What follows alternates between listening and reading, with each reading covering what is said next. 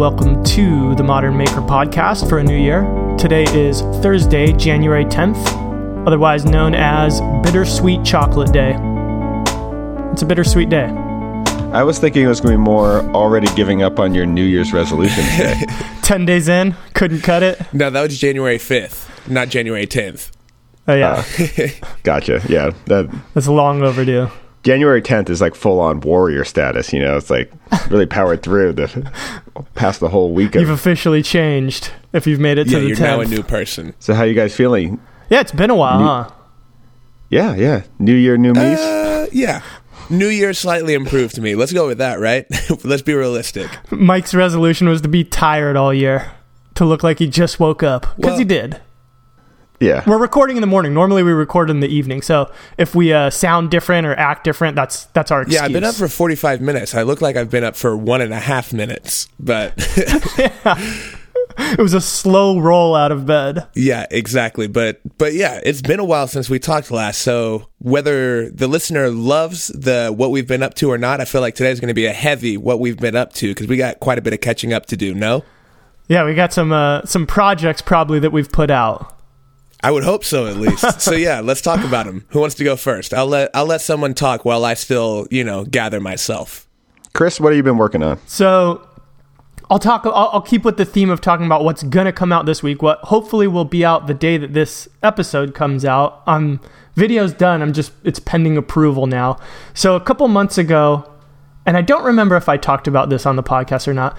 I was walking around the house and I saw some of Seven's broken crayons sitting around. So I took them out to the garage and sanded a little divot in a piece of scrap wood that I had and just melted the crayon into it to, I don't know, just do a little crayon wax inlay. I thought it might be fun to I tried cutting up a bunch of little pieces, tried bigger pieces of crayon to sort of melt and blend the colors together, which I know is a really impractical idea, but it looked really cool and it was fun, and not everything has to be practical. Sometimes you want to just try something out for fun, and why not? So I decided to do a full-on coffee table, like a waterfall style coffee table where the grain continues over the 90 degrees. Super simple. And then just route it in sort of like a river that flows from the top and then starts dripping down the side. And I think you mean linear body of water. There you go. And I melted a bunch of crayon into it. Just got out the heat. I don't know what they call them, a heat gun? Paint melter, whatever. That's it. And yeah, so it came out really cool looking. I think it's very, very vibrant. I saw the pictures you posted on Instagram and it looks really cool, but aren't crayons well, first off, they're crayons, not crayons. Crayons. Yeah. Aren't they pretty soft? Okay, so if you weren't to put any finish over it, you could definitely dig into it with your fingernail, but you could also just take that heat gun back to it and melt it back there you go. into shape if you really wanted to. And yeah, it's like I even say in the video, this is a very impractical idea, and it's not meant to be hey guys, quit using epoxy and use crayons. Well, couldn't you just use a tabletop epoxy, an 1/8 of an inch coating over the top? Okay, so I tried that in one experiment, and I think I put too thin of an amount. And so what happens is then when I put it through the planer, it actually ripped up a bunch of the wax because there was just nothing for it to really grab onto. So I think you'd have to do 1/8 inch might be thick enough, but in either case, you need to go pretty thick with the epoxy so that it had enough wood to grab into that the planer's not gonna pull it up. But yeah, you could definitely do that and it would make it a more realistic solution. Although then it would be funny if it got real hot in your house and then the epoxy stayed hardened, but the wax could melt underneath. Yeah, I was thinking the same thing. Or when the epoxy cures, it produces heat sometimes too. The actual curing of the epoxy could produce enough heat to easily melt crayons. So for a short minute there, you'd have an actual river table where it was actually flowing. It would be like a frozen river table because the epoxy, it would be all underneath the epoxy. Yeah. There's still a world going on under there. Pretty sweet. Well, if there's one thing the world needs, it's more epoxy experiments. Yeah, seriously. Yeah. Well, I dug it. I saw the pictures you posted on Instagram of it. The colors are really sweet. It's what you said. It's really vibrant. So I'm excited to see the video. Yeah. And actually, I will say there is one okay, practical might not be the right word, but one thing that I will take away from it that I may actually use in the future, and that was I had to put some dominoes in it after the fact, and I ended up burying them below the surface and then melting more wax on top of them. So it's a place that like you could very, very easily repair it if you needed to, and it probably wouldn't get damaged. And it was just like a cool little way to add a pop of color. Yeah. Did you do a solid color? Because I think that would look really cool with a solid color. Yeah, I did solid colors for those. Nice. All right. Well, Ben, what do you got, my man? I am editing the videos for the Shipping Container House, which is exciting. Oh, yeah. It's happening. Yeah, so going through hours and hours and hours of footage. Yeah, seriously, how much do you have? I don't know in hours, but I think I have like 4.5 terabytes of footage. Oh my god. Yeah. That's like that'd probably take me like 2.5 years. That's probably all of the footage that I've made so far since I've been making YouTube videos. It's probably about that much. A lot of it's junk footage. Just like long shots that went on for hours. Because the challenge of filming this as sort of one person, and we didn't stop construction for production, right? If you're doing like a HGTV show or something, construction stops when the cameras aren't rolling, and then they like move the cameras around and they go, okay, now finish driving that nail. I'm paying for labor. Every day of construction is costing me money, so I can't stop. It wouldn't make sense financially to halt construction so I can like get the right shot. Right. So that being said, that there's pressure to not miss anything, and this isn't like building a table where if you miss the shot, you can always just crop your camera in closer and reshoot with another scrap piece of material to do that pickup. Yeah. If I don't get the filming of the crane picking up and landing the container, I'm not going to tell the crane operators and the whole crew, hey, can you just pick that up? And so that being said, I used anywhere from 2 to 3 cameras. At the most, I had 3 cameras going on tripods, 1 handheld, and the drone all in the air at the same time. So actually I had 3 cameras plus a drone going on like the days where the crane and the concrete trucks were coming. So that being said, that there's a lot of footage where nothing's really happening. Mm-hmm. So it's a lot of footage, but it's a lot of junk footage. What I'm excited about editing is it's sort of a change. Even though I set up a lot of cameras on tripods, I'm trying to do less of just the sped up kind of surveillance footage. So there's a lot more handheld shots from a gimbal, and I'm working in these handheld shots where there'll be 2 or 3 where I'm explaining a technique in real time and then sort of showing the culmination of all these techniques over time in a time lapse. The edit is going fine. The biggest challenge is that I know there's going to be so many questions about, well, what kind of container did you get? How much does it weigh? Like, how much did it cost?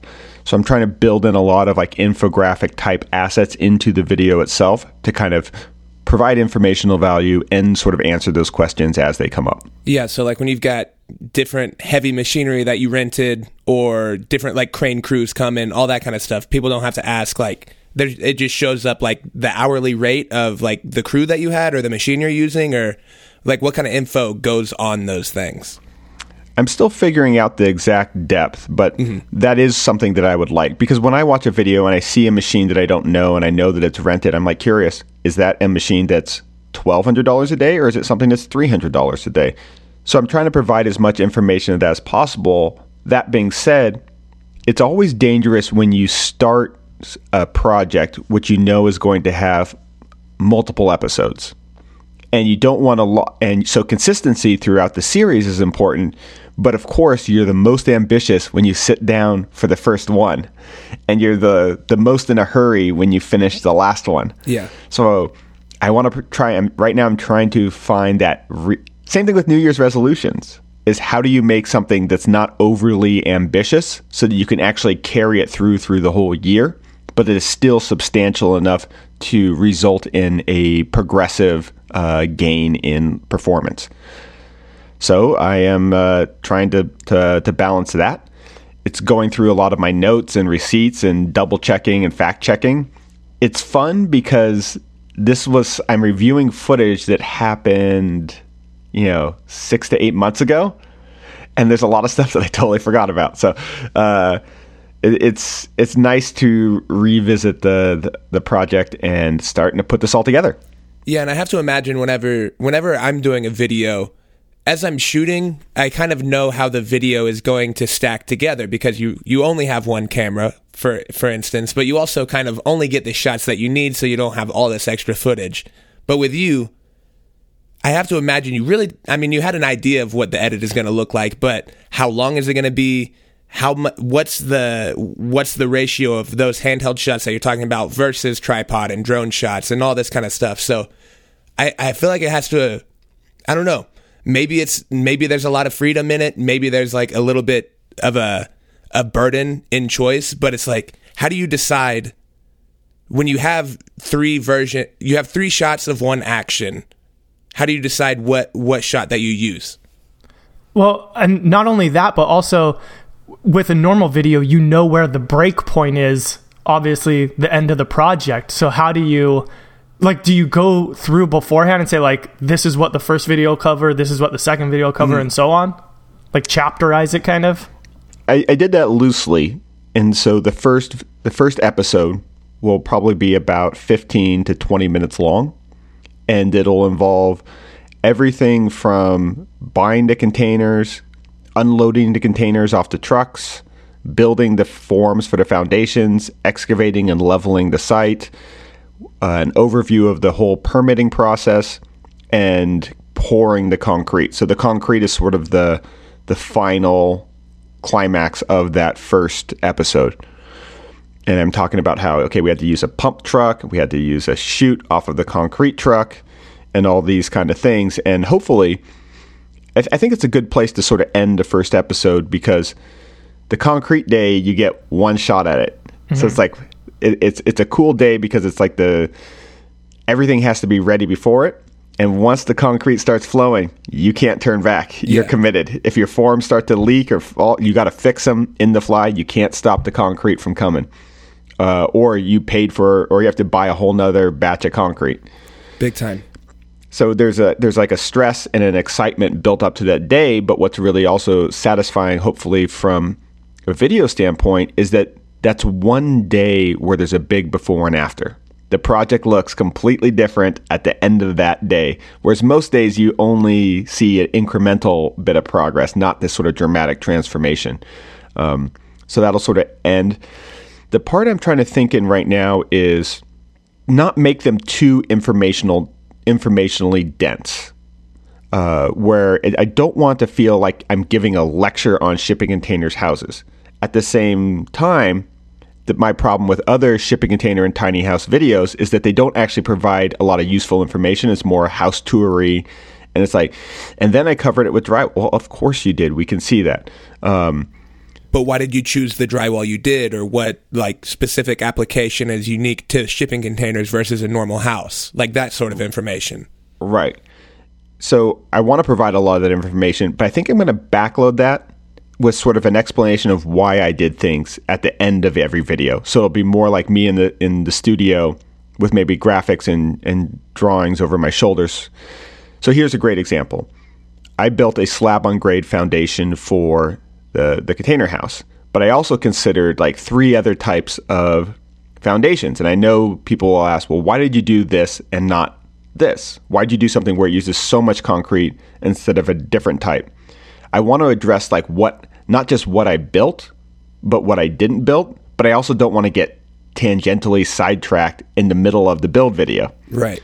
So I think I'll sort of have a section at the end called design and decision notes or something like that, where maybe like so there's the action of the video will sort of end, and then I spend maybe like 5 minutes in almost like a preemptive Q&A of saying, here's what I considered that and that.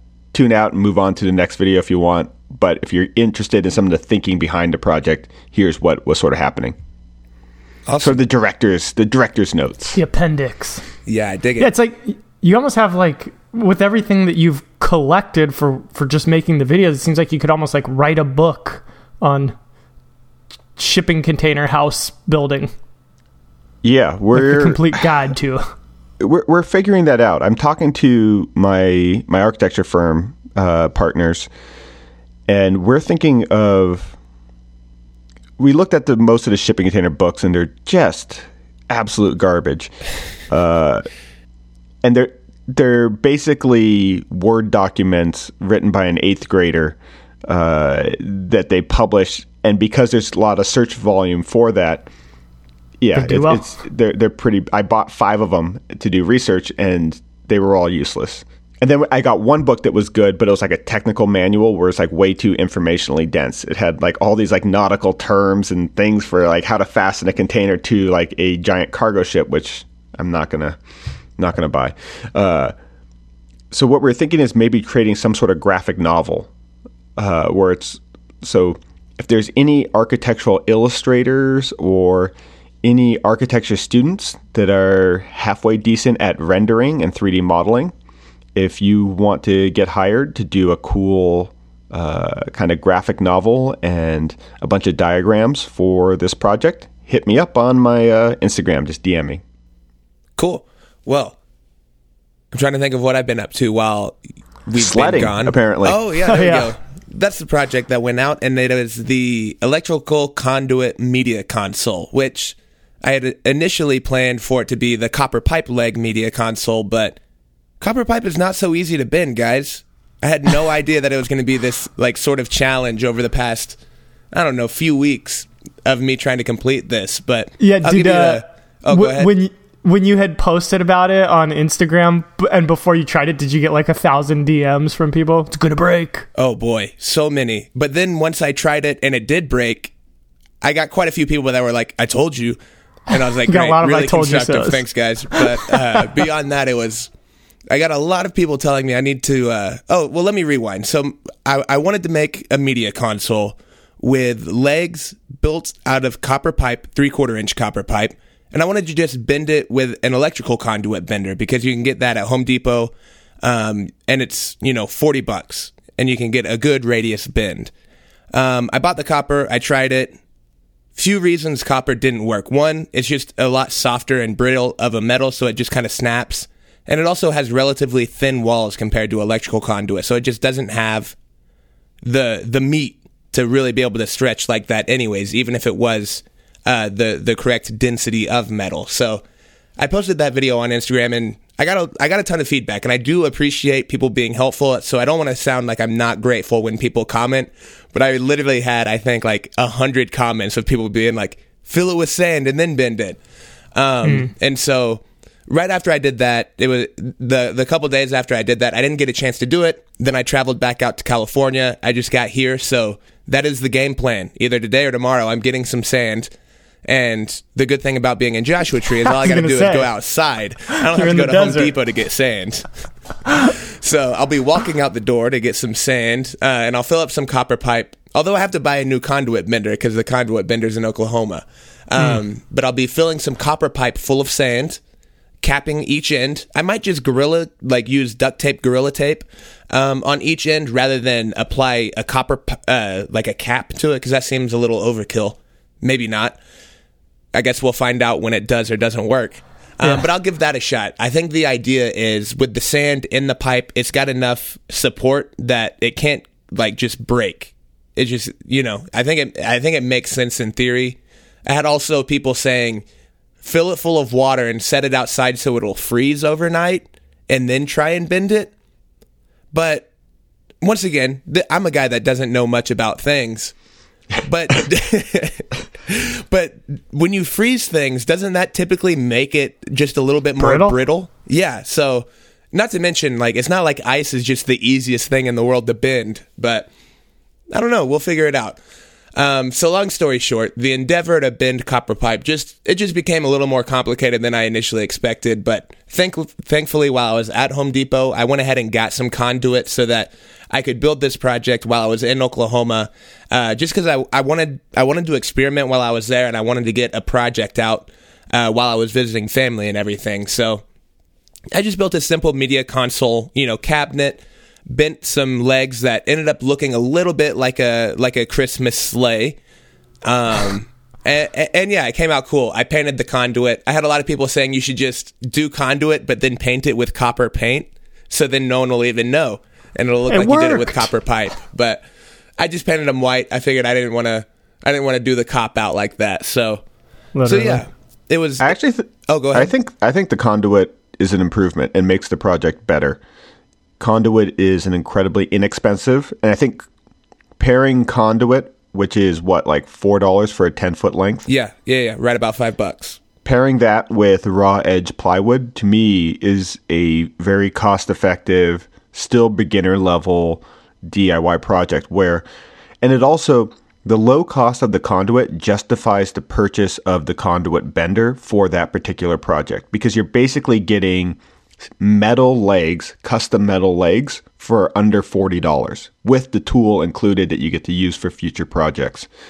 Exactly. So I think that made it an incredibly strong project. Cutting conduit is so easy. I think people are still surprised when they realize you can cut conduit with like a $8 hand tool. Yeah, exactly. So I'm excited about it in general. I lean towards copper pipe and wanting to use copper pipe just because it looks really nice out of the box. You hit it with a Brillo pad and it just has that nice sheen and it looks really nice. But you're right, conduit is really, really strong. I mean, if you saw on my Instagram, I literally sledded on top of the console and no, you literally fell on it. All right. You attempted to sled. It was like a quarter of a second of sledding that happened.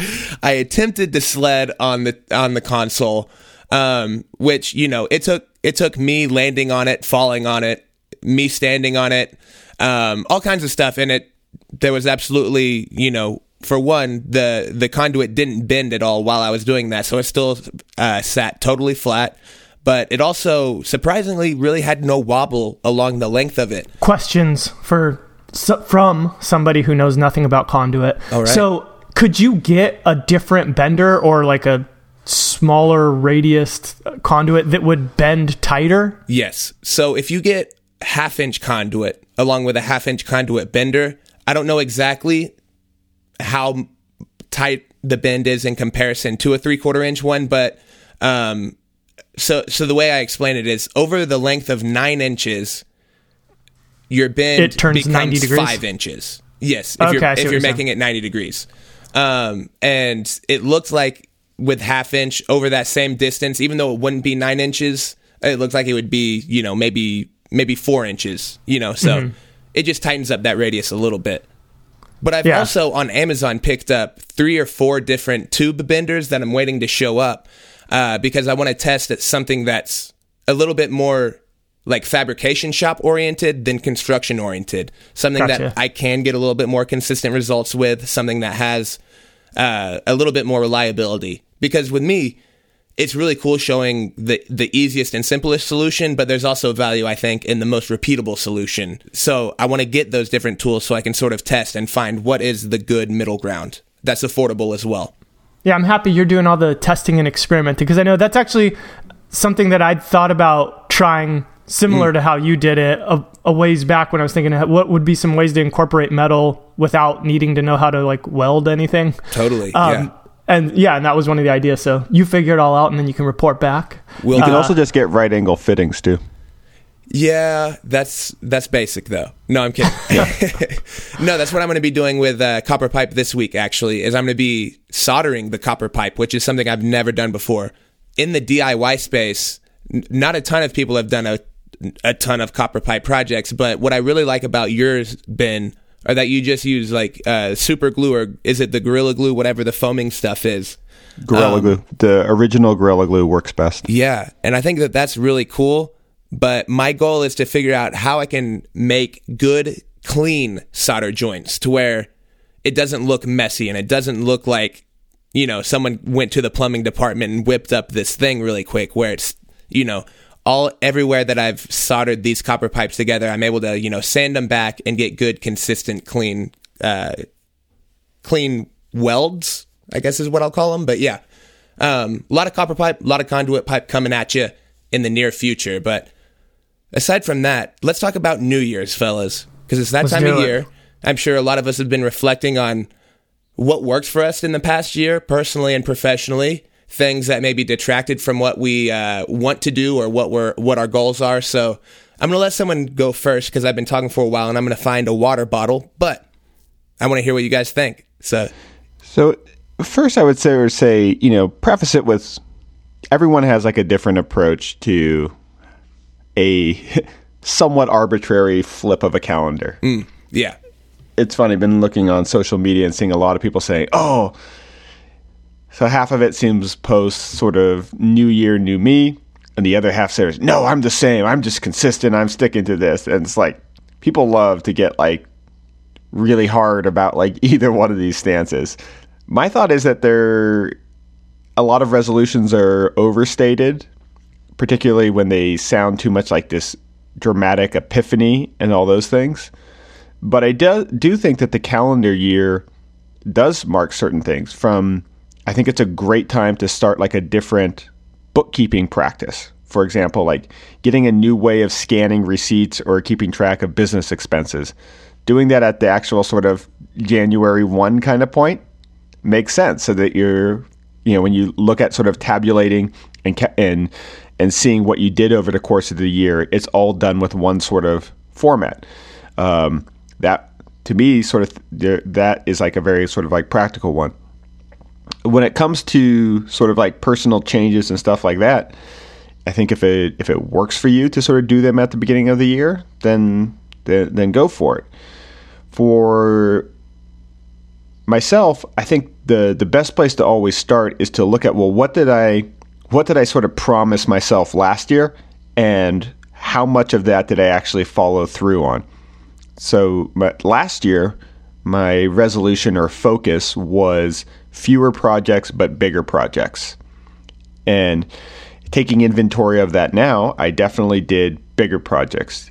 Did the store, did the sort of Moen sort of sink activation, and built a shipping container house all within that year. That was so I completed what I said I did, but it played out way differently than what I had intended. Okay. How so? Whenever you go into something saying I want to do bigger projects, what did you? Because obviously that's going to pose new challenges. What were the challenges that you expected by doing that? I expected more physical labor, which was true. I expected projects that required more financial planning and more and had more contingencies, and things went wrong and then had to be readjusted. That was all what was expected.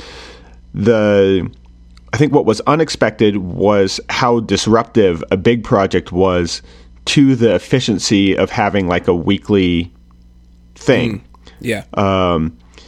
And so my expectations of what I could sort of maintain with like a normal, because for the last few years I've been pretty routine, like anywhere from like 3 to 5 videos a month.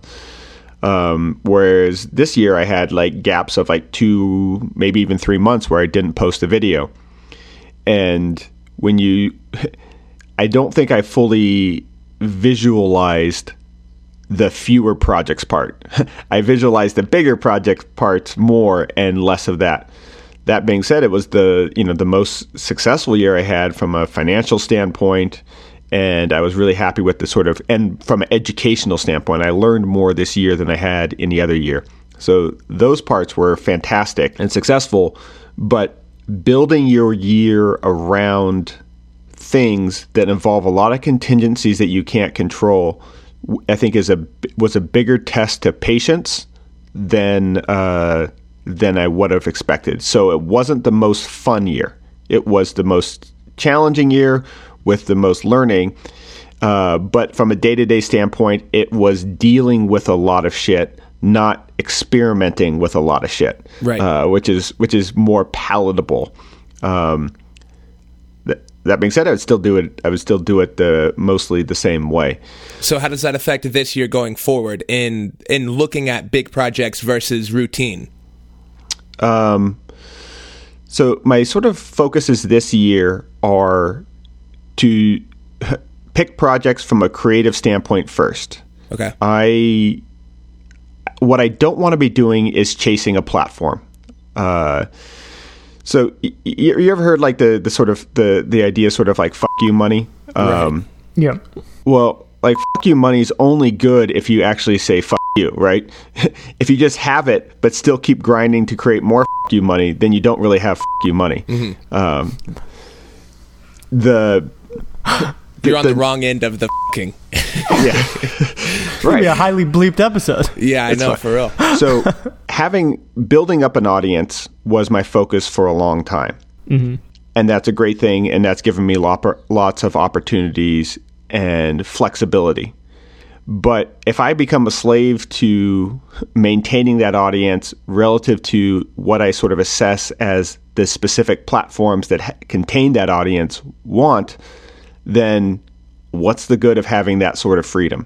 So when I got into this, it was because there's projects and things I want to do and explore, and I'm going to do them in a way where it's primarily focused on building audience and see if this is a viable business. Well, I know it's that now. I know that I can meet my financial needs with this type of business. So why would I focus the optimization of what I'm doing creatively to platforms? I don't own these platforms. I don't own YouTube. Maybe I have a little bit of Google stock. I don't own. I own a little bit of Facebook stock, but I don't own Facebook or Instagram. So I want to make sure. For the last few years, I've done so much of whether it's picking the size or length of projects or things like that to fit what I saw as being the constraints of these platforms, which are always changing. And I think I just want to do less and less of that. And so the big focus will be more on either creative or what I'm interested in or what I feel like I need to learn, or actually even more on a more practical basis, what I need to sort of build for myself to use, and less thinking about, this will fit good into a weekly video build and stuff like that. Yeah, and it's cool the way that Facebook is focusing on long format video. That kind of gives you the freedom, because we all know that there's those projects. When you think of it, you're like, oh, that's such a good YouTube video, or you get the idea and you're like, oh my gosh, that's the perfect Pinterest post. Or now there's that option of, that would do so well on Facebook. And the thing is we still don't know exactly what's the difference between something that performs well on Facebook versus YouTube. Now that Facebook is sort of changing the way they focus on video. But if it's anything like what Facebook has been in the past, it's about, short, snappy and jumpy edits, while YouTube is really gearing towards the longer format stuff, like what you're doing with the tiny house. It could end up being a thing where the videos that I think of you from, the classic homemade modern videos that I was watching whenever I was starting my channel, those were all the 3.5 minute, very quick, very time lapse heavy videos. And that could be a thing where they still do what they do on YouTube, and it's not like there's no audience for it, obviously. But that could be a thing where just like it did on YouTube a few years ago, those type of videos could just go crazy on Facebook. Right. So I want to be diversified in terms of platforms. And when I look back 5 or 10 years from now, I think it would be, for me, I would feel kind of disappointed if I saw that I made a whole bunch of decisions for a platform that no longer existed. And when I was thinking about the rise and fall of platforms, when I was looking back at this last year, 2018, I saw how much more of my audience engagement and creative feedback and just sheer audience size was coming from my Instagram audience versus YouTube. And I like the interplay of me as the sort of instigator and the audience's response on Instagram way more than I do YouTube. And from a financial standpoint, even though my YouTube audience is way bigger, I made almost as much money on Instagram as I did YouTube. So what that tells me, don't put all my eggs into Instagram and only focus on that.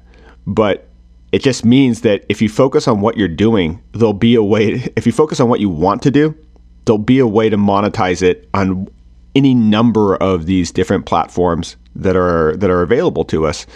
You know what I mean? It's like you look at people look at Vine, for example, right? Vine was huge, and then it disappeared. And that the people that used it correctly, it didn't hurt them at all. Even though they built up millions of followers on Vines, they just slid right over.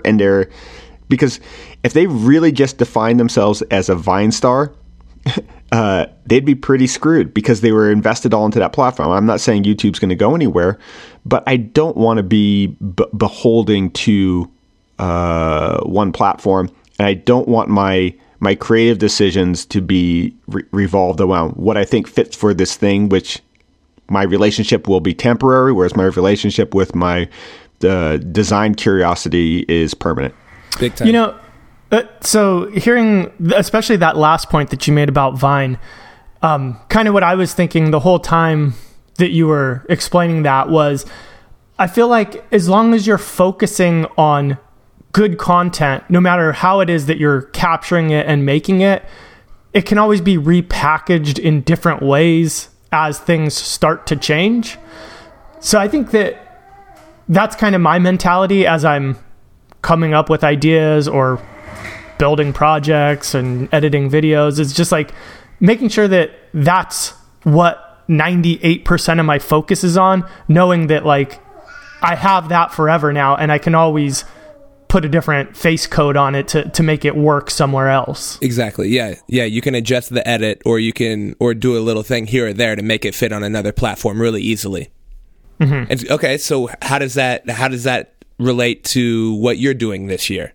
Yeah. I mean, so for me, I mean, no big shift that I'm planning or anything like that. If anything, kind of like Ben was saying, the new year actually is a good time to sort of readjust the way that you might, keep your books, that sort of thing. And so that will be a big part of my new year, just because 2018 was kind of the year where I went from it being like a sort of semi-hobby / profession to a full-on profession for me. So it being the new year is a good time to really reorganize things and make sure that I'm going about everything the right way. I just incorporated the business. I just nice. opened up new bank accounts. So I'm tackling all of those things going into the new year to make sure that I'm giving myself my best shot. As far as like the content that I'm making, I mean, the big thing, and doesn't have anything to do with the new year, has to do with being full-time, is just having time to spend a little bit more time on each project. Like just even thinking about the things that I've built recently, the workbench, the shop storage thing, those were all projects that took a long time, where there's no way I could have done 2 of those within 1 month before. Right. So now being able to do that is a really nice luxury that I'm trying not to take for granted. And being able to because I'm a slow worker. Like I think you guys are way, way faster than me. I've talked about that before. You keep out a really good video schedule. Yeah, but I think if we like really worked alongside on some projects, you'd be like, damn, Chris is slow.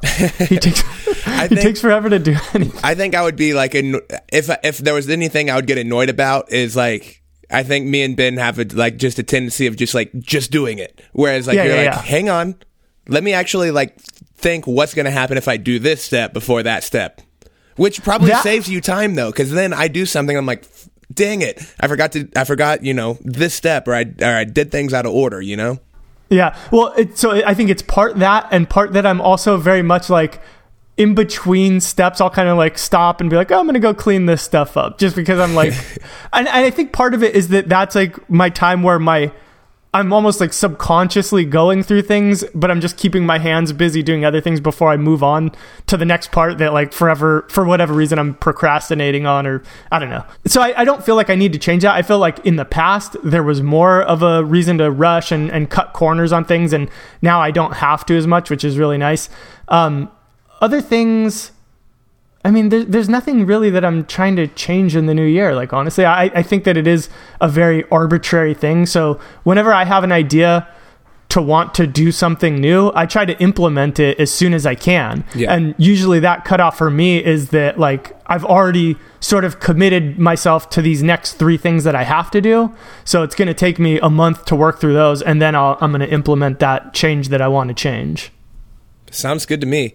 So yeah, whenever I did this last year, and I've done the same thing this year. I've gone back through my videos that I posted, and I looked what ones worked, why did they work, and what was unique about them. And last year, at the end of that year, I think I had done 3 renovation videos that year, and all of them outperformed the majority of the rest of my content. So the big takeaway was, reno content is where to go. And so that was a focus going into this year where I didn't do as much renovation content, mainly because the bus was part of that in my head, and I'm just kind of getting that started now. But even still, the bathroom remodel that I posted a month ago is already at over 500,000 views. So that tells me, boom, I was on track with that idea. Around the end of last year was also when I started experimenting with metalworking. That was when I did the plate steel fire pit. That was the first time that I was like, oh, you can get plate steel in plywood sheets, basically. You can get a 4x8 sheet of plate steel and, think of it the same way you think of wood. But it's just, how you assemble it is a little bit different. And I had made the steel candles and things like that. So last year I had this big focus on, metal is also going to be a big deal for me. So as I look back on the content that did well, ironically, it wasn't so much the metalworking. So if I start early in the year, I did some no-weld. I did a no-weld coffee table and I did a no-weld dining table. The dining table did fine. It was an average video, but the no-weld coffee table is sitting around 600,000 views, which is really awesome because that was kind of one of those videos that when you go into it, you're like, I think I can attach a table with a metal base without welding, but really it could also be way too weak. So who knows? So that was a big experiment. But beyond that, when I look at the rest of the content, the things that did really well, the 2x4 workbench that I built performed great. And I have people literally emailing me and DMing me probably twice a week that they built that. So not only did the video do well, but it was also one of those things that a lot of people took and built for themselves. Outside of that, things that did well were dining tables, beds, things like that. So it reaffirmed the idea that the staples, in terms of the staples that go into your home, are always going to perform really well and they're always going to have a big audience. Then beyond that, the things that also really did better than I expected was the TV lift cabinet that I built out of the reclaimed lockers out in Joshua Tree. The epoxy and resin coffee table also did really good. And so whenever I look at those, with the no-weld coffee table, the epoxy table, these things, whenever I experimented heavy, they performed really well. But whenever I experimented really lightly, they didn't do as well as I had hoped. So I guess that what that tells me is if I'm going all in, I really need to go all in. Whether it's, the specific technique or the specific visual effect of what I'm wanting to achieve. And it could just be the game of YouTube titles and thumbnails that, when you really do go big, it's a little bit more dramatic in the thumbnail. But whatever it is, it was really encouraging because it shows if I half-assed it and I didn't go 110% into an idea and I kind of laid back, it just didn't do as well as if I really went hard at trying to get, this experiment or this idea across. Well, that kind of goes back to what we were talking about earlier with the crayon table. Yeah. So, obviously this video is not out yet, so I don't know how it will perform. But like I said, it was a very impractical table that's an experiment. Right. So hopefully that will be captured in the thumbnail and it'll be dramatic and people will be like, wow, what the hell's going on here? As opposed to if I did the more like, I'm just going to dip my toe in it and only do those little domino inlays, it might not be as dramatic and as clickable. So more practical, just dipping your toe in, not that exciting. But if you go like, okay, this is going to be stupid, but I'm just going to try something here. You're rolling the dice a little bit more, but hopefully it comes up sevens. Is that good? I don't even know. Snake eyes. Yeah, there we go. Yeah, I don't know either. But I don't know exactly. So whenever I look forward to the new year, there's a few things. One, the bus. That is what I've been working on since I've been back in California. I got that all situated. I've been moving a heck of a lot of dirt and digging into the hill to level out a build site where I have a good flat spot for it. I got it parked yesterday, which was a very hairy situation. I took out a few bushes on Ben's property, trying to get it onto the pad, but it's there, it's level, and so now it's time to start yanking everything out of it and getting it to that clean slate so I can start putting in floors, running all the electrical, doing all that kind of stuff. But beyond that, the second half of the year is pretty open for me. I know the first half, the big thing I want to do is the bus. Then I kind of want to get back to, a normal posting schedule. But beyond, August or July, I'm a pretty open book. And so that leads me to think, am I flipping a house? Am I building a house? Am I doing just a few simple room renovations, or is it, who knows? Am I finding someone that's got a really cool, layout for a studio apartment or a loft, and just being like, hey, let me renovate that thing. And I'll, if I can find sponsors for it or something like that. But that's one big thing that I'm looking forward to, is taking the renovation content just one step further, to where instead of just having one bathroom renovation video or one kitchen upgrade video, I can go beyond that. I can do a whole studio apartment, or I can do, flipping a whole house. Whatever it is just taking what I know works and just taking it to the next scale. Now that I know experimenting works and experimenting aggressively works, I really want to capsule ideas like what I mentioned earlier. I don't think the Conduit console was the 110% experiment video for electrical conduit, incorporated into furniture. But I'm coming up with more ideas. And I think, one or two, maybe 3 projects down the line, one of those I think is the one that takes off and does 500,000 views, does 1 million views. And so whenever I have this new material or this new technique, I just want to make sure that I really I don't just scratch the surface. I have to delve deeper.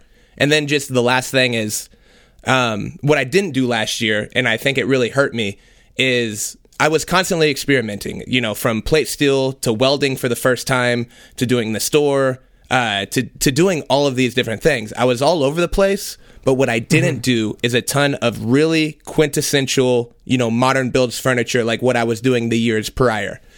So my goal, for this year is, whenever I'm doing these stretches of, if I've got a month or two between, this big project or that big project, I really want to work on developing this line of furniture that is 90% plywood, very clean, very, mid-century inspired, kind of what I typically go for, so that at the end of the year, I have this sort of line of furniture that's all your basics that would match, if you built 5 of the pieces, if you built 8 of the pieces, if you built 2 of the pieces, they would all just play together nicely, and be able to just kind of like fill a home and take away some of the guessing between, like, I like this DIY video from this guy. I like this, or maybe I should say it this way. I like this guy's coffee table video. I like that guy's bed video.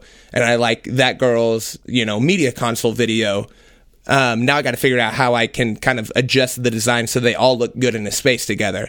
My goal is just to kind of cover all the bases. And obviously, if someone likes someone else's content, yeah, build what they did. But if someone sees what I do, sees what I like, and can kind of like trust my opinion on things, they can just, build 4 of the pieces I did or 6 of the pieces I did, and they would just all really just play together really nicely. It's a good idea. Which is a little bit of a challenge, though, and I kind of want to hear your guys' thoughts on it, because I really enjoyed building the bookcase video that I put out, middle of December, something like that. I think it had a really clean base. The construction was simple enough, but looked high end to the level that I was happy with it. Yeah, I think that if you just naturally go with what's simple and natural to you, I think that it's going to just happen. Okay. So, go ahead. And so my question with that, Chris, your style is like straightforward. Like, it's easy for me to see things you build and I'm like, yeah, boom, natural. That's easy for Chris. That's perfect. Not saying that you don't experiment. Obviously you do. Right. But a lot of your pieces have this strong through line, which I think is a good thing. How do you keep from falling back to the same construction methods, or how do you keep from falling back to the same geometry too often? Because that's something I'm kind of scared of doing. Well, okay, so if you're wanting to make that cohesive line, I think what naturally happens when you're making videos is you're in your head and you're scared of things looking the same. Right. Because you probably do. Right, and I'm sure you do have a spot, just like everybody does, that you naturally kind of go to of like, this is my first instinct is to do this. And so like I was saying, so if you were just building things for your house, I think more often than not, you would go with that first instinct.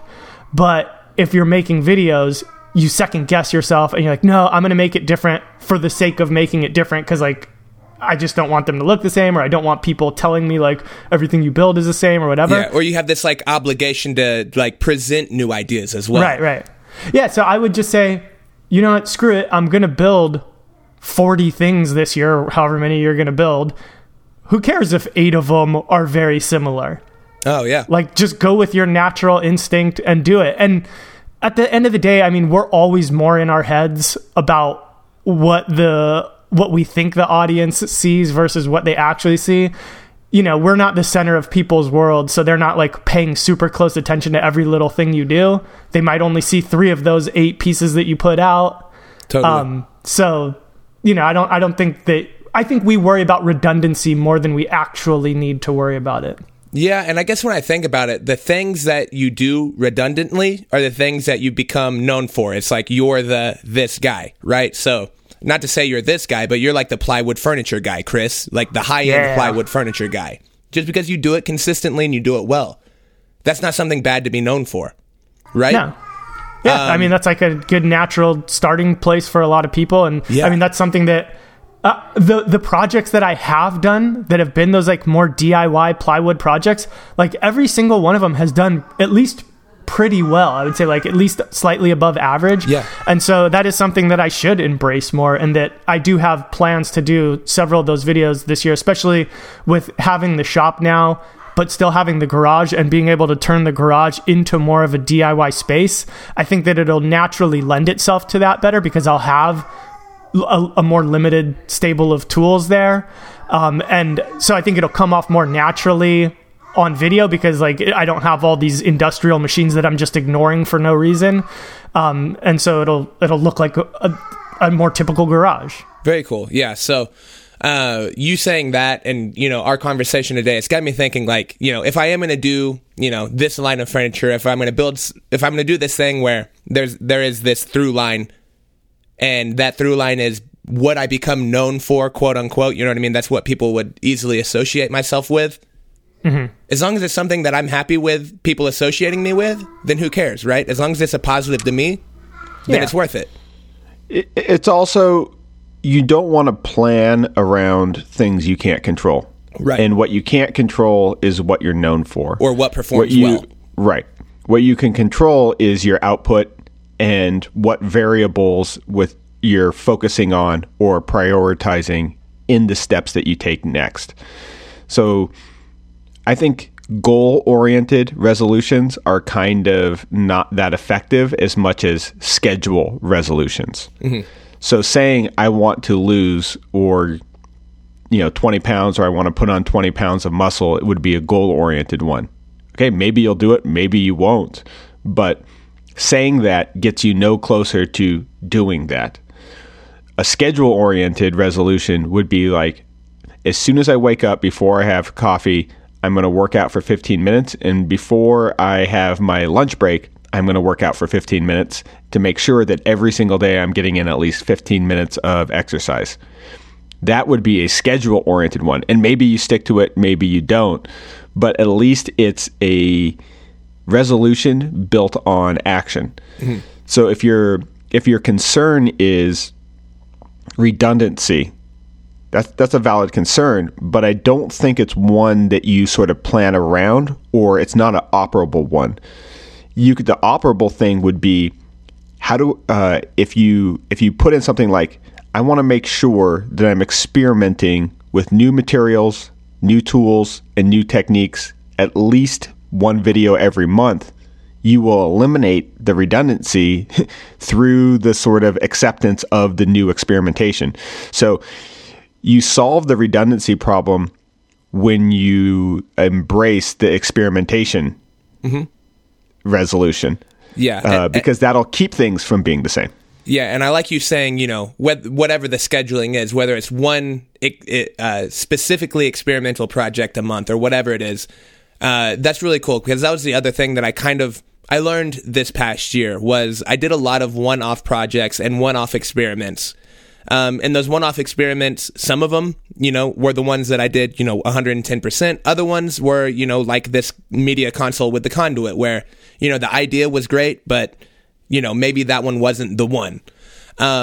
But regardless of whether the video is the video that performs great on that idea or it's one of the videos that don't do as well, whenever you experiment, there's this added amount of time, like what I was talking about earlier with the copper pipe. There's still that day that I got all the materials. I tried bending copper pipe. It failed miserably. And then I'm back to square one, except that took half a day.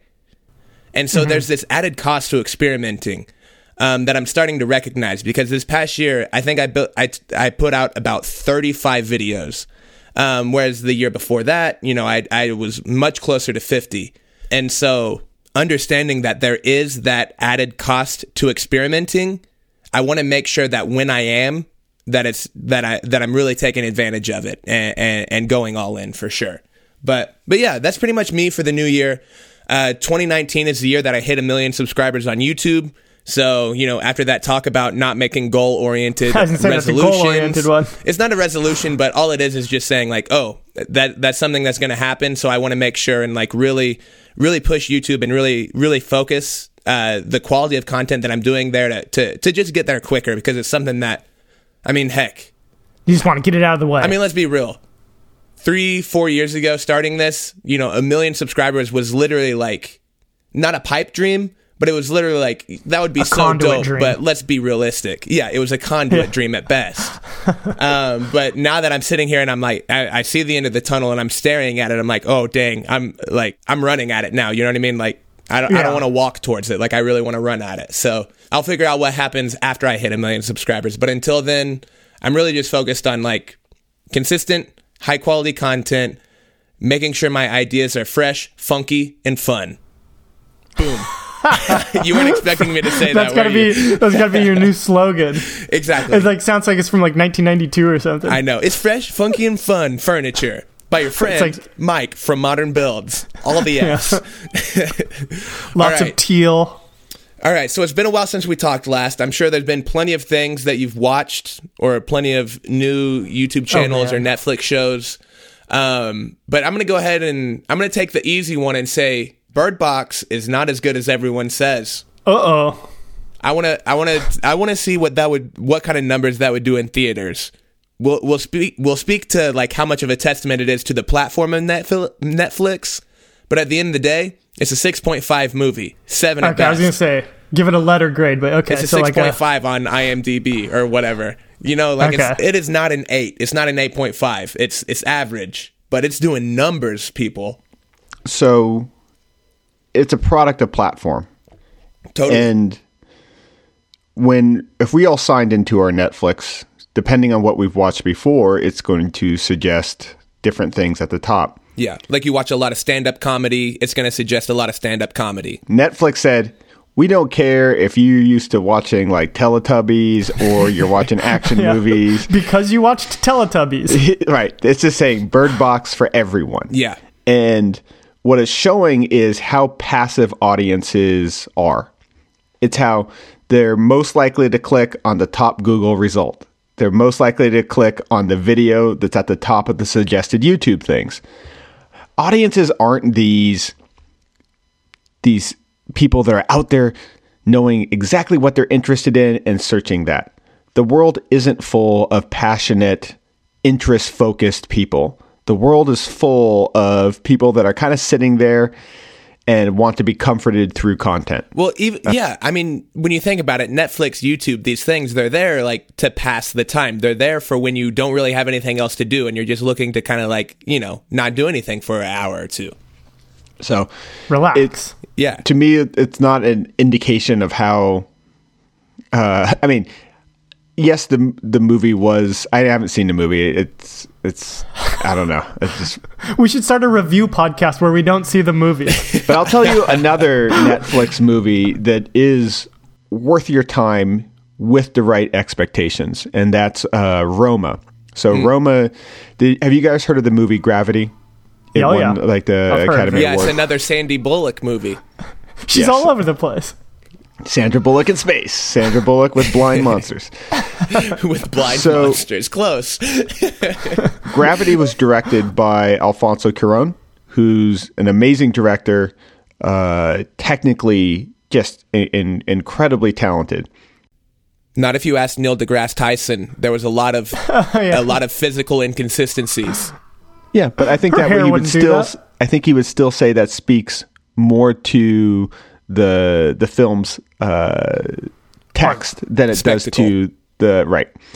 Roma is about the Roma area of Mexico City, and it's not the most action-packed, thrilling movie, but I do think it's. I would rarely recommend an quote-unquote artistic movie that gets great reviews if I think it's boring.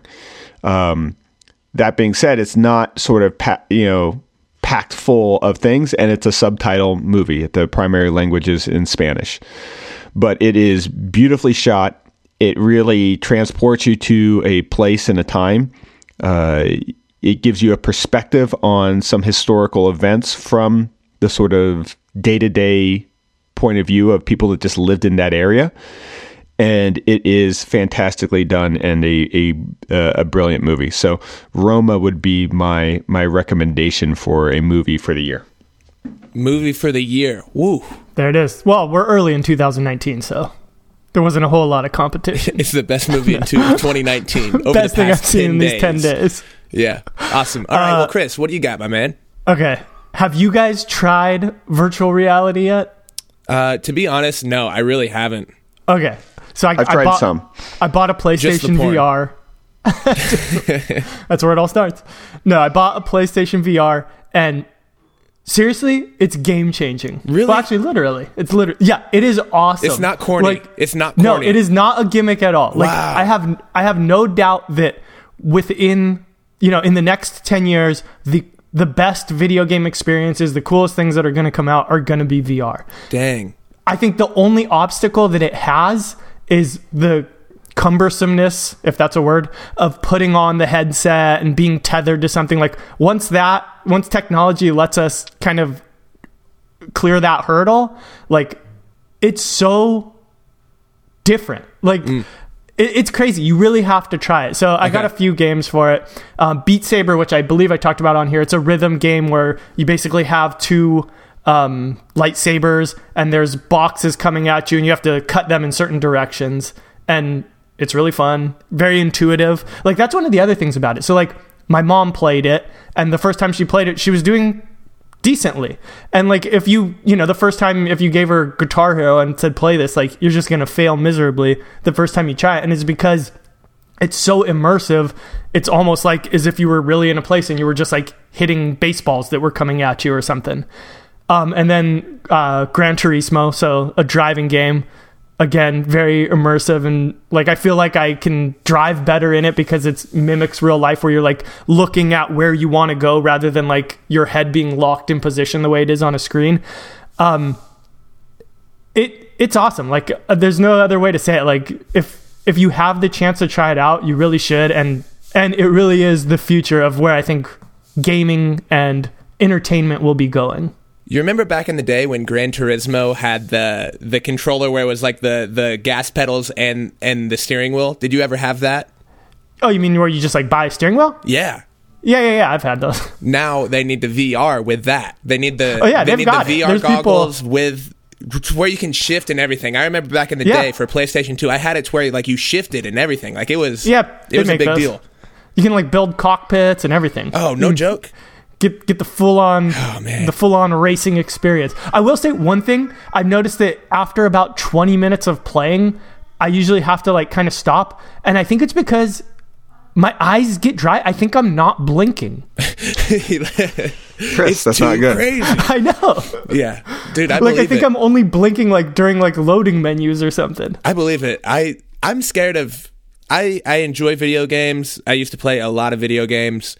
And sometime like 2 years ago, a year and a half ago, like I just unplugged them because I was like, I can't, like, I'm just a little too compulsive when I like things. I just do it too much. And so I played the first Red Dead Redemption, back on, Xbox 360. And that was like the best game ever, especially at the time. You know, it had like such a huge world. It was crazy.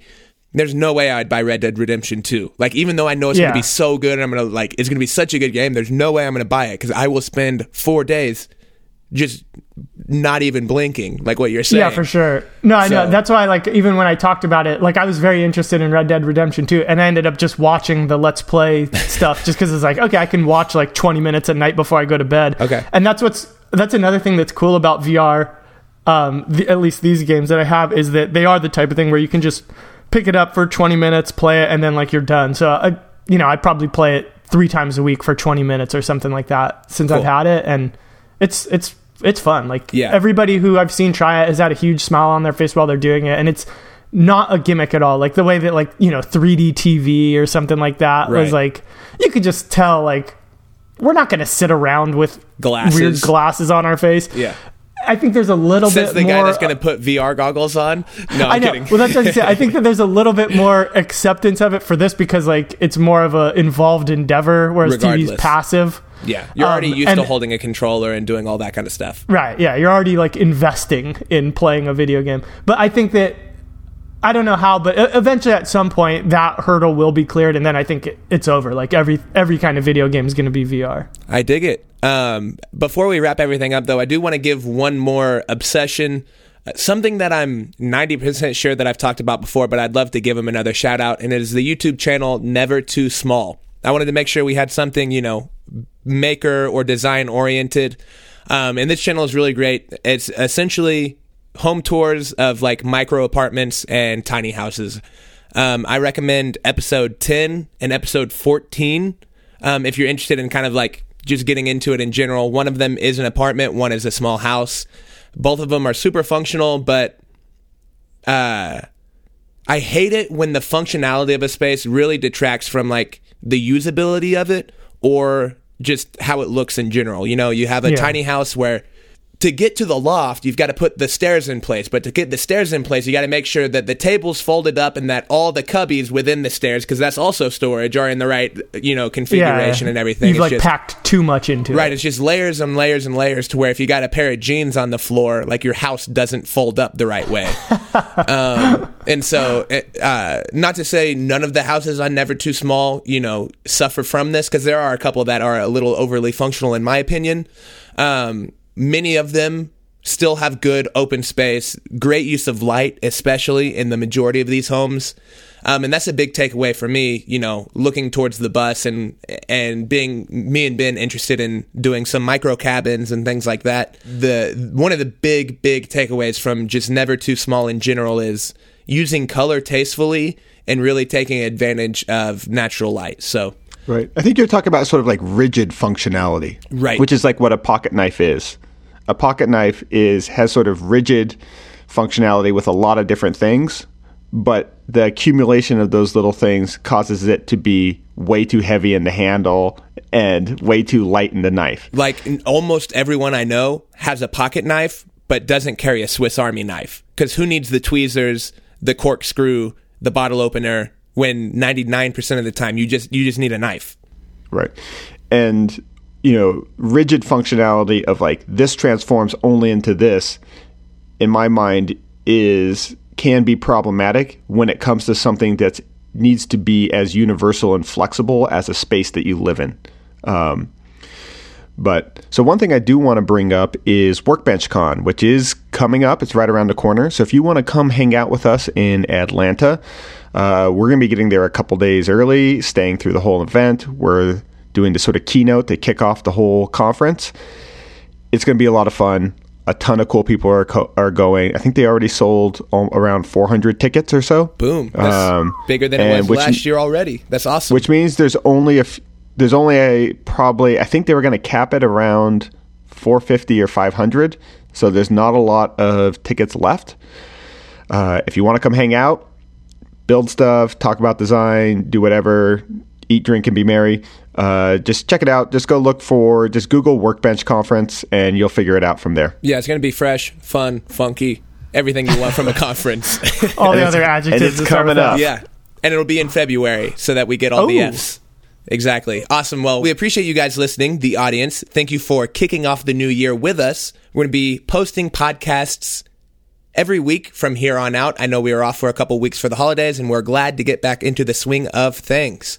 Like we just mentioned, WorkbenchCon is coming up. Make sure you get your tickets for that. Also, if you haven't, we would really appreciate a 5-star review on the podcast app.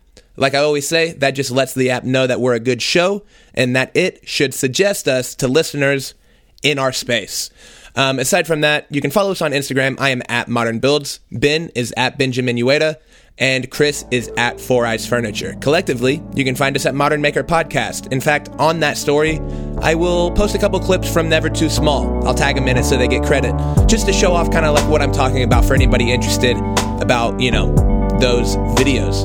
We also post other fun things all the time there. So follow us and keep up. Thanks everybody for listening, and we'll see you next time on the Modern Maker Podcast. Bye everybody. See ya. Bye.